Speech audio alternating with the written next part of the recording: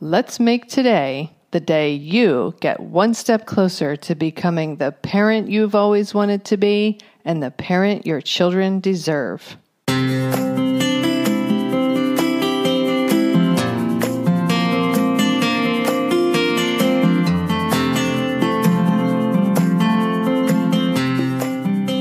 Hi, and welcome to Powerful Parenting for Today's Kids.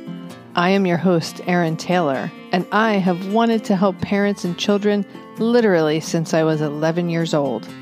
I created this podcast to help you make a stronger, healthier, deeper connection to your child, to understand the inevitable challenges a little better, and learn some new ways to navigate them when they occur.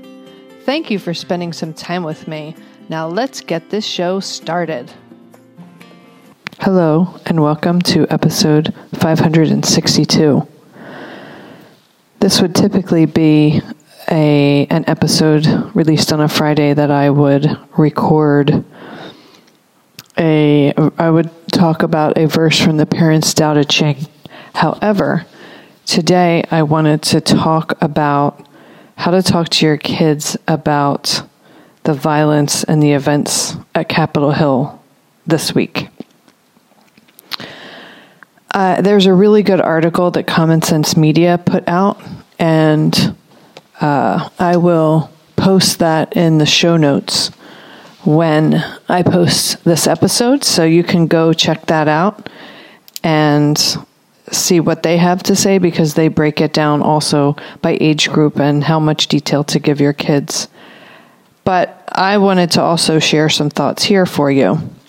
I remember when Sandy Hook happened.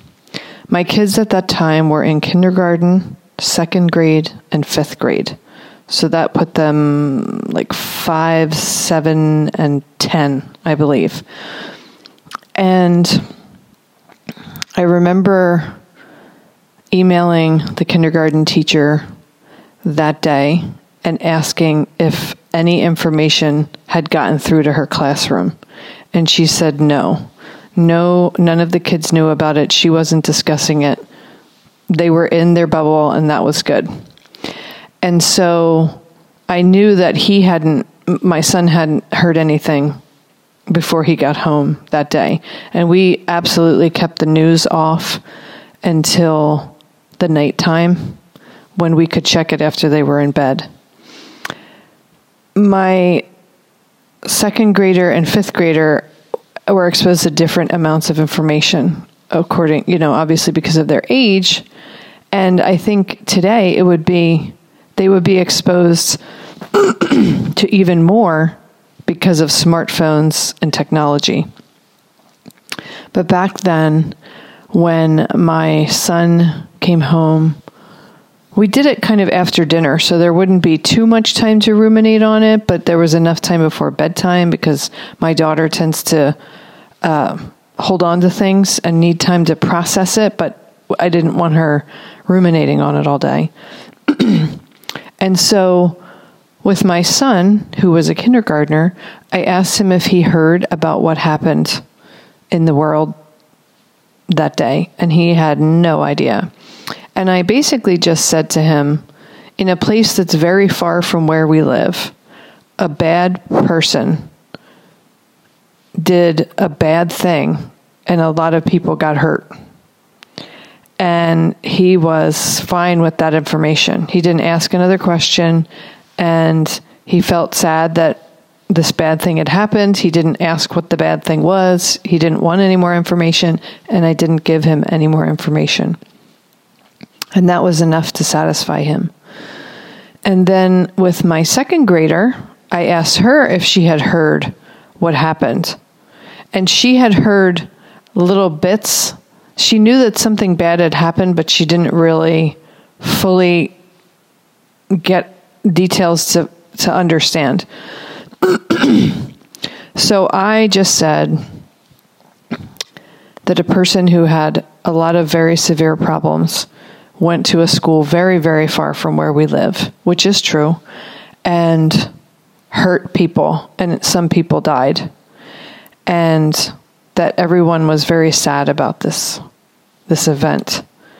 And she was shocked to know that this could even happen. And she was very, very sad about it. But she didn't ask a lot of questions, and I tried to keep it as obviously truthful and as undetailed as possible. Not only because of her age, but because of her extreme sensitivity. And that was enough for her. And then I talked to my 5th grader, my son, closer to bedtime, and I asked him if he had heard what had happened. And he said yes. And so I asked him what he heard, and he told me minute details of what he had heard. And so, number one, I was really surprised that he had that much information. But number two, not all of it was all of it was accurate. And so we kind of went through the timeline of what happened, and when he told me something that was not accurate, I clarified it for him. I explained to him what actually happened so that he had a full understanding, and I made sure that any misconceptions were cleared up. He's not a really sensitive child, a person. He's 18 now. He's not overly sensitive. And so he was able to handle a discussion of those details without feeling anxious or overwhelmed or any of that stuff. So that's how I handled it when the events happened at Sandy Hook. I've spoken to parents who had children, school-age children of all ages, when the events of 9/11 occurred. And because that was before the era of smartphones, they were able to manage how information arrived to their kids a lot easier than we are now in this era. Some teachers of parents that I spoke to, their kids who were in high school, some of their teachers brought TVs into the classroom so that they could watch the events unfold. At the younger grades, from the people I spoke to, it didn't seem that had happened, and they were shielding the kids from the information and kind of, a lot of times allowing the parents to handle updating the kids. But all of that is gone now because kids have smartphones and iPads and iPods and all this kind of stuff at such young ages, and they have access to information way faster, way younger, way sooner, and from more sources, from more devices than ever before. And so oftentimes we're not going to be the people. We, the parents, are not going to be the people who are going to share the information with our kids. More often than not, we're going to have to help them process what they heard from somewhere else. And so when the events of Wednesday unfolded, my kids now are 18, 15, and 13. So I have all teenagers.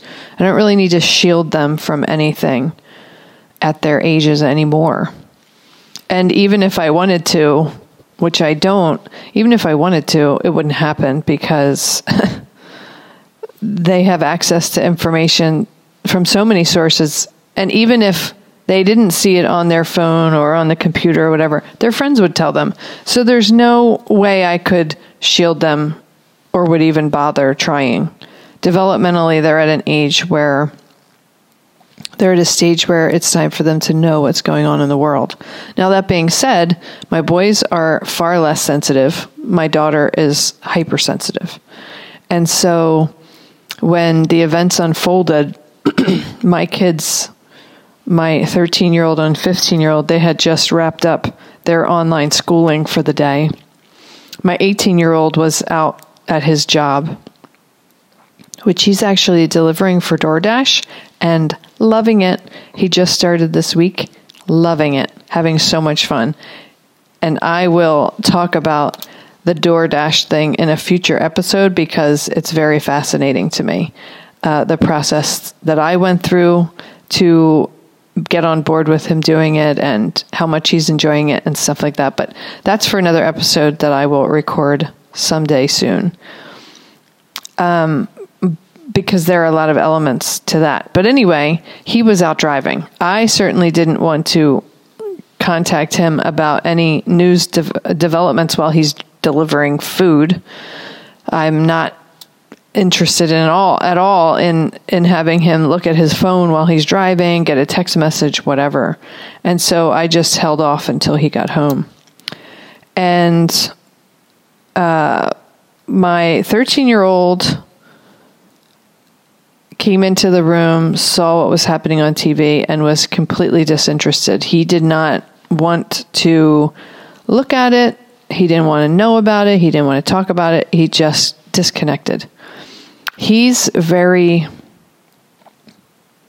resistant to talking about politics. And I haven't figured out why, but I have a feeling that maybe, well, it's very complicated, and I don't think he's ready to kind of wrestle with the concepts yet.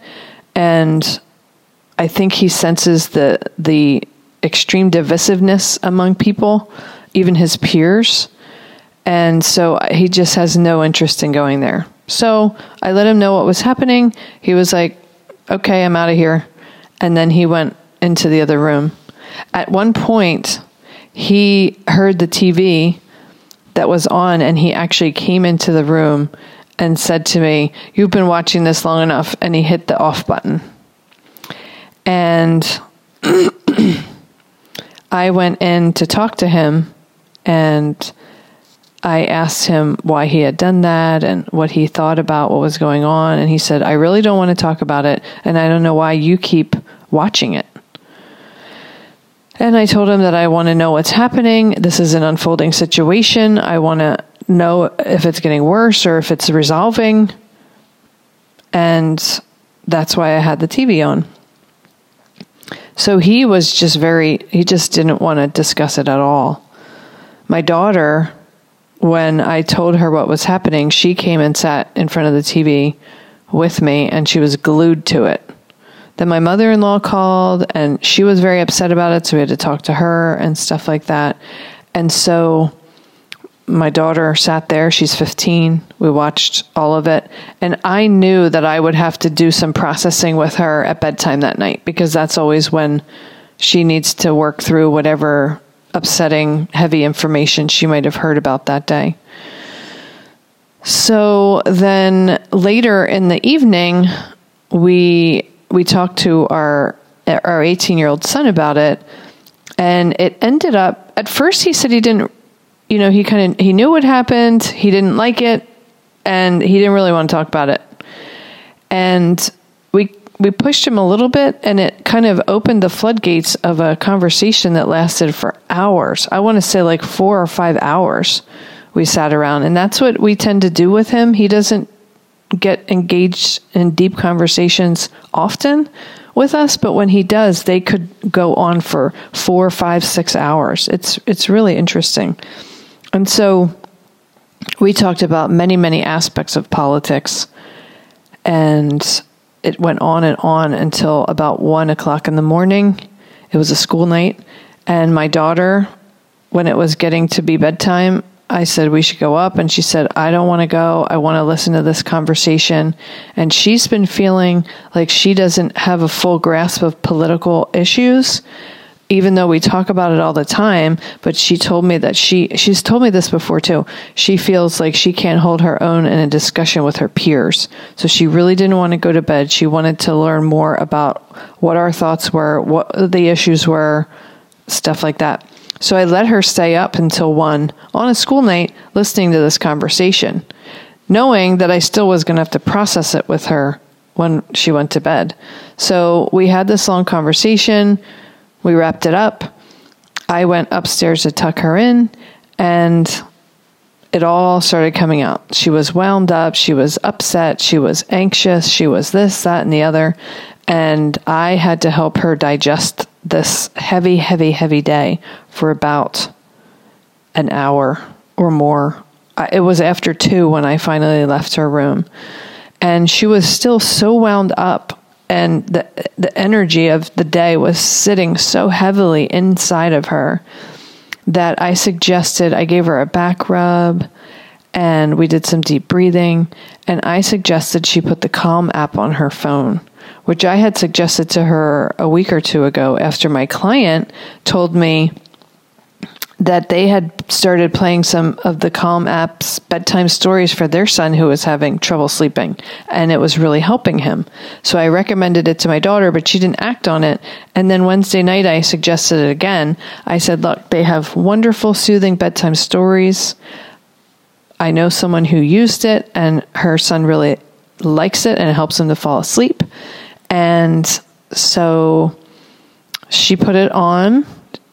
We loaded it onto her phone, and then she listened to a bedtime story, and she was very much looking forward to it, because I said, it'll talk about a different subject and get your mind off of all the stuff, and it'll be soothing and relaxing. And so that was the only thing that allowed her to really disconnect and switch her focus to something else. And the next day, she said that the one that she listened to, which was actually read by Harry Styles, who she really likes, she was really excited to listen to it. She said it was about 50 minutes long, I believe, and she woke up at one point and she was 19 minutes into the story. So she just pressed pause and went back to bed. So it really was effective at helping her to disconnect from the heavy events of the day, put her focus onto something that was very soothing and relaxing, and go on about her day, or move through into going to sleep. And since then, none of them have been too overly focused or anxious or anything about the events that have gone on. Of course, so far since Wednesday, things have been calm. There haven't been any more violent protests or anything like that. Now there's the fallout with all of the leaders trying to figure out how they are going to react or respond to this. People calling out the president and calling out the actions, and, how are we going to respond as a governing body to this event, all that kind of stuff. But anyway, so with sharing all of these things of how I have dealt with big, heavy news events in my family, I hope that this gives you some ideas. But if I needed to break it down to basic elements, I would say for really young children, toddlers, 3-4 years old, hopefully you can shield them from it entirely. But there's no guarantee with the internet and devices. Once they're a little bit older, kindergarten, first grade, second grade, depending on their developmental level, not just their age, but you might be able to say something very basic. Some very angry people broke into one of our buildings in Washington, and they broke things and hurt people. And you can keep it pretty basic. And then the older they get and more developmentally advanced they get, you're going to have to sort through the details of it. And you can also ask them, depending on their age and their developmental level, how do you feel about these events? As they get old, if they're older, you can say, what do you think about how people are responding, how leaders are responding publicly to this? What do you think?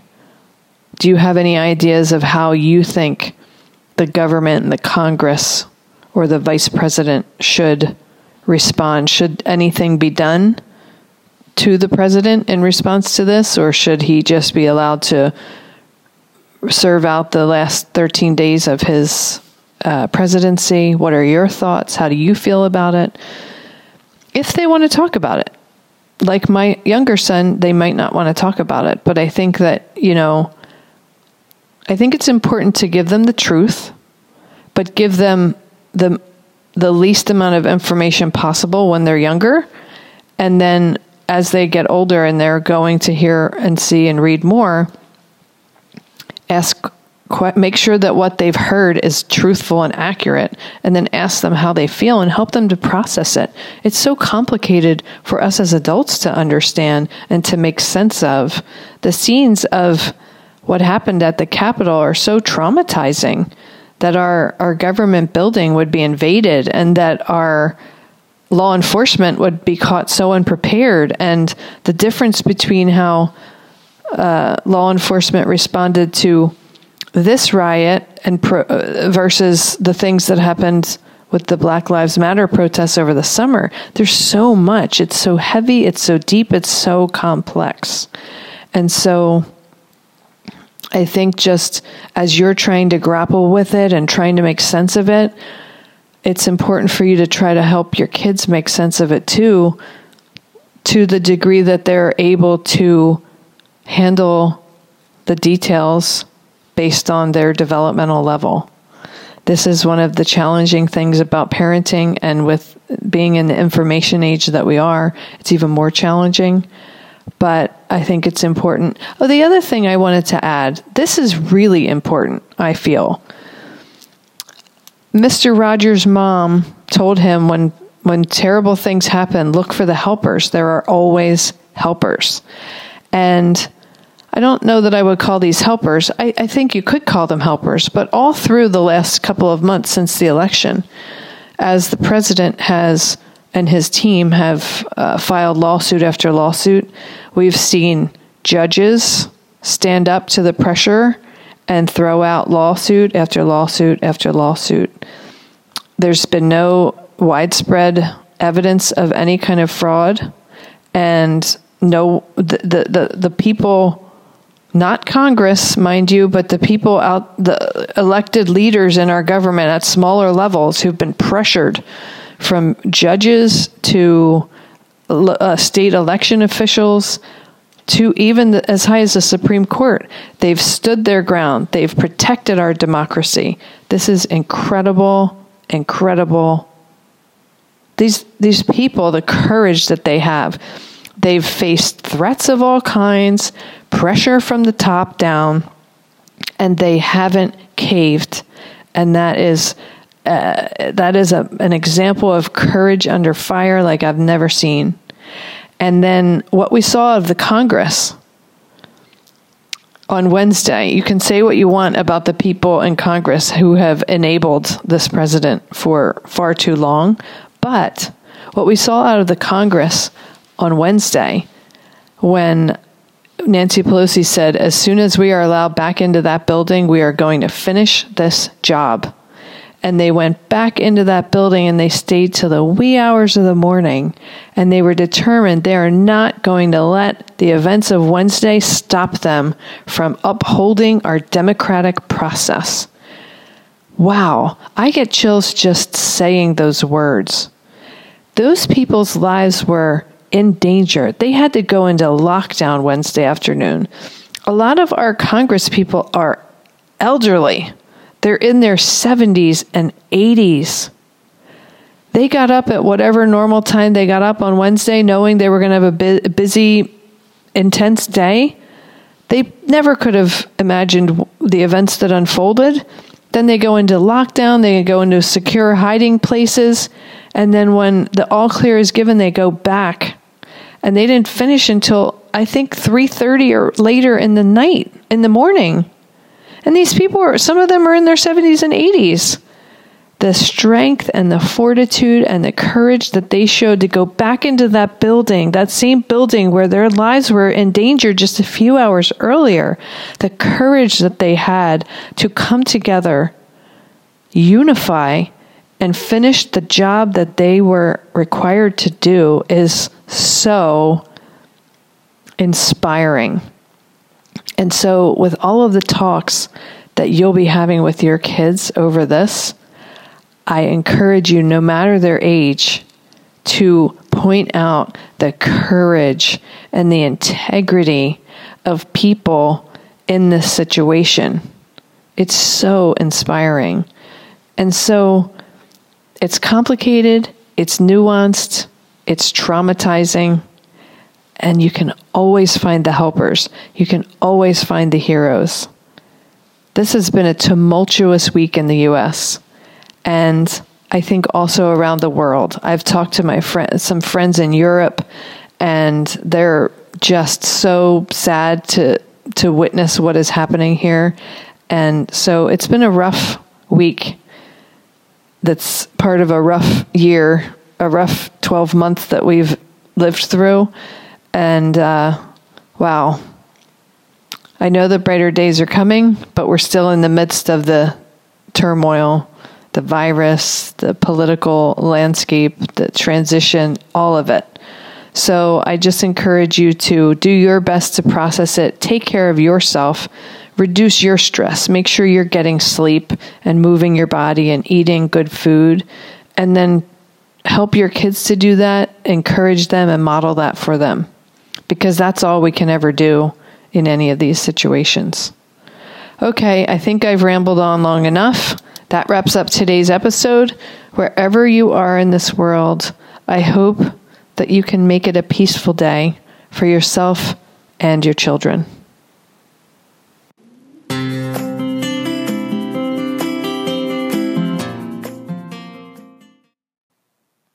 That wraps up this episode of Powerful Parenting for Today's Kids.